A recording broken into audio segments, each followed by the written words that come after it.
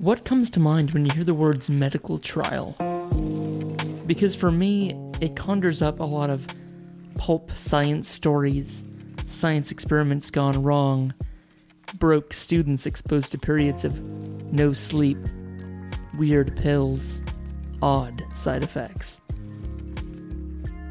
So after recently having moved back to Melbourne, started back full-time at my job, catching up with friends, going out, enjoying life in non-lockdown Melbourne, I was not expecting to be taking part in a medical trial myself. But what follows over the next 6 episodes is going to be an unraveling of what it's like to take part in a medical trial, how this particular one involves urban planning, road usage, climate change, personal health, and probably a bunch of other things that, as I record this, I don't know yet. So join me on this 6-week journey into being part of a medical trial.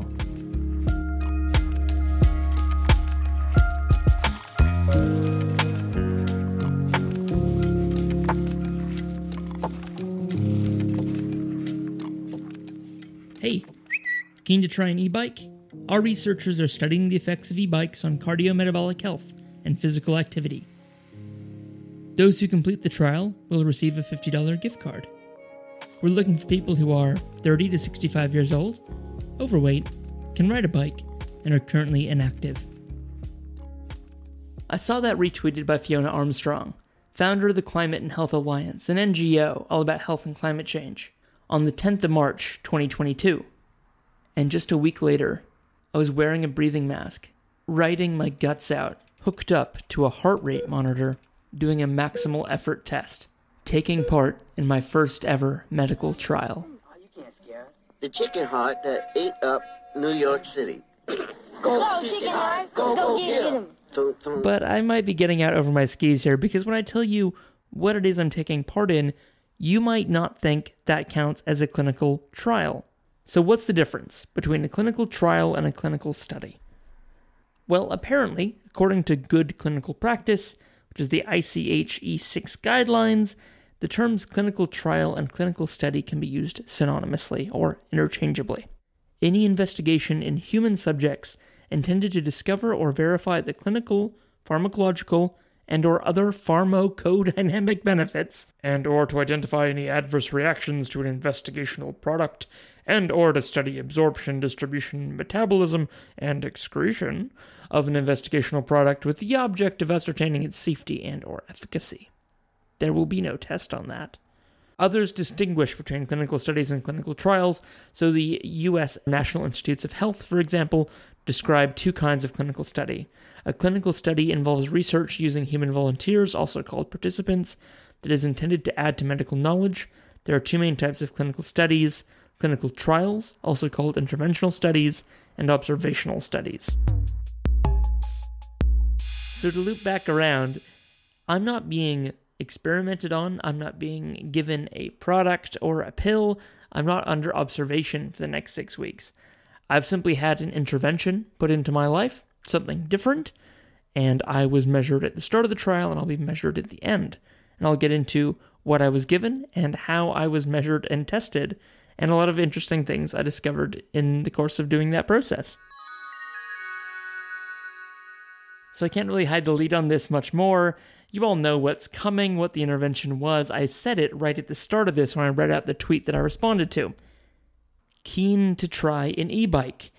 And yeah, I was. So the intervention that's being put into my life for the next 6 weeks is use of an e-bike to get to work, to replace a passive commute on the tram, the train, or by a car. And also to replace other car trips for doing groceries, doing errands, and for recreation or just exercise. But this trial is aimed at those who aren't getting enough exercise, like I was not. So I fit the criteria of this project pretty perfectly, and I'll now tell you a little bit more about the trial by quoting from the Plain Language Summary, which is a great resource that seems to be part of most of these trials that explains what's going on in language that a layperson like me can understand. Just a quick note that through the course of this, I won't be referring to the institution or the PhD student by name. They'll be going by J. Okay, so the project title is The Effects of Electric E-Bikes on Cardiometabolic Health. And, quote, you are invited to take part in a study looking at the effects of electric bikes on health outcomes, such as your blood sugar levels, cholesterol levels, and fitness. You will be provided with an e-bike, free of charge for the duration of the study. You will be asked to use the e-bike for commuting to work and for short trips. We ask you to use the bike on at least 3 days of the week. We will look at the effects the bike use has on your fitness level, your blood sugar levels, cholesterol levels, inflammatory and metabolic markers, blood pressure, muscle mass, and body fat percentage. We will check these measurements before and after you use the e-bike for 6 weeks. And there it is. Go from not biking and not getting a lot of exercise to using the bike at least 3 days a week, getting some exercise, and seeing the before and after. That sounded really good to me. So, and I went to the university for that first test. And this is where I learned a few things that I think you'll find interesting.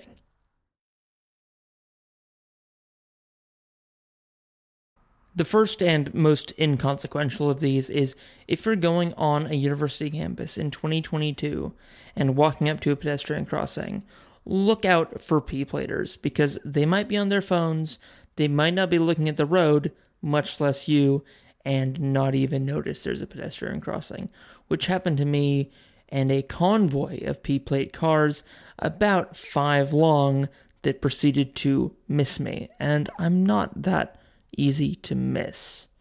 So look out if you're crossing the street next time you're at a university campus. Second of which, full body scans are really cool.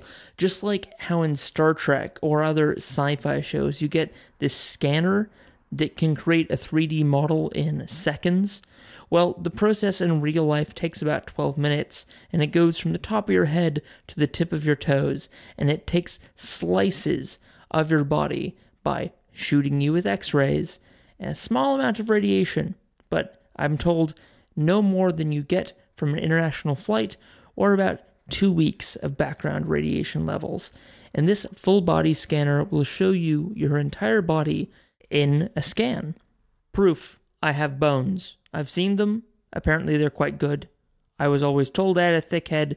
Apparently I've got a thick head and thick, strong bones. So that's good. It was good to see that proof that I do indeed have bones. The technician who was running the body scanner that day, let's call them Lou. Lou works in this room with this microwave-emitting, radiation-using machine every day, and has been doing a lot of scans recently. So I asked Lou if they were comfortable being in a room with a radiation-emitting device for long periods. And they said yeah, and went on to explain why. I threw out a quote from my favorite HBO miniseries about nuclear disasters, Chernobyl, about how radiation is an invisible bullet, and how you cannot know the damage that's been done to you until it's too late. And Lou said they wear a radiation tag at work, and this little tag is just like a card at the end of a lanyard, and periodically gets taken away to be tested, basically to check for if any of those invisible bullets of radiation have pierced that tag and thus gone into them. And over months of working in this room with this machine, that tag has remained unscathed, no bullet holes, invisible or otherwise. So I thought that was really cool. You're working with radiation, you have a sense that it is safe, but you've got that very tangible proof as well. And that's my first time hearing about a radiation tag. And last but not least, especially not for me, I want to tell you about the maximal exertion test. So it's 2022, and I got to do this test using modern equipment. I had a heart rate monitor, the kind of brand you can easily buy from your favorite sporting goods store. I had a Garmin brand heart rate monitor strapped to my chest, wireless, which was very handy. I was wearing a mask that was either your traditional Darth Vader cosplay / oxygen measuring mask, which didn't feed me oxygen from a tank, but instead had a small fan on the front that was measuring not only the velocity, or how much I was breathing in, but the composition of that oxygen, but more usefully, the composition of my exhalation, how much oxygen I was exhaling, along with how much CO2 and other gases. So Jay and Lou were able to look at the screen and see how much oxygen I was intaking, how much I was outputting, how much my body was working. They were able to see that instantly. The air I was exhaling didn't have to be captured and tested in order to get that information. Which brings me back to it being 2022. That hasn't always been the case. There's an historical method of doing this using something called a Douglas bag. And to quote from the Journal of Physiology, 1916, in an article called The Respiratory Exchange of Animals and Man, quote, Regnard collected the expired air in a rubber bag from which it was afterwards delivered and measured through a meter. But his bags were probably not tight against diffusion, and his technique very faulty. This principle, however, is excellent for certain types of experiments, and it has recently been revived by Douglas, who has worked out a method which is specially adapted for the study of the respiratory exchange during open-air exercise, in circumstances where all other instruments would fail. End quote. In the show notes to this, there will be a link with photos of what this Douglas bag initially looked like. It is a external bladder.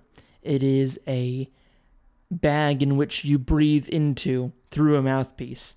And then this air which goes into a bag is then collected and tested. And the whole thing is, unsurprisingly, a lot less convenient than just having the results immediately appear on the screen when you breathe in, when you breathe out. It's amazing where this has gotten to in just the last decade. Both Jay and Lou were telling me that in the course of their studies, they've had to learn how to use Douglas bags. And at 50 or 100 liters, it's amazing how quickly your breath will fill one of these bags.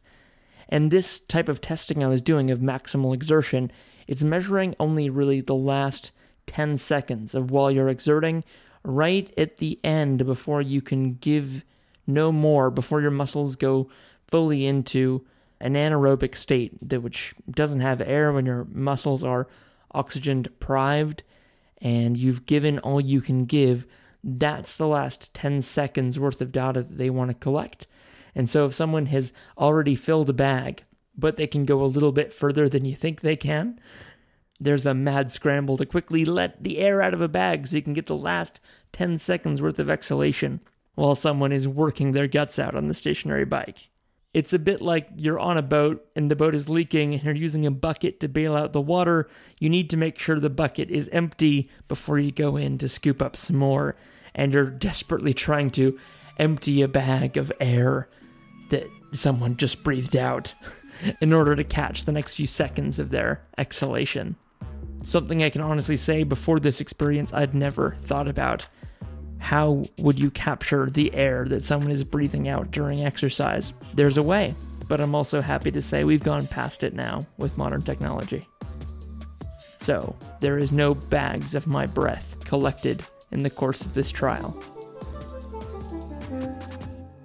Coming up in the next 5 episodes of this mini-series, there will be stories of commuting on the e-bike, of the experiences from the Melbourne streets as a cycle commuter, of the solidarity and camaraderie, or maybe not, that I find within the cycling community of Melbourne. There will be a collection of first-hand experiences, mine and others, on this e-bike, what it all means to have active emissions-free transport in the face of the climate crisis, and at least thoughts, but maybe even interviews about urban planning and road usage in the city, and what we can do practically to encourage more people onto bikes, how I feel confidence-wise as a cycling commuter in 2022, and what the near future might hold for Melbourne and other cities with cycling, active transport, and petrol-free commuting. Stay tuned. I hope you've enjoyed this. If you did, please share it with a friend. I'd love to get it out there in the cycling and climate community. You can reach me at heremediastudios@gmail.com. This is also going to be released on Climactic. You can reach us at hello@climactic.fm. I've been Mark Spencer. Thank you again for joining me. Have a great day.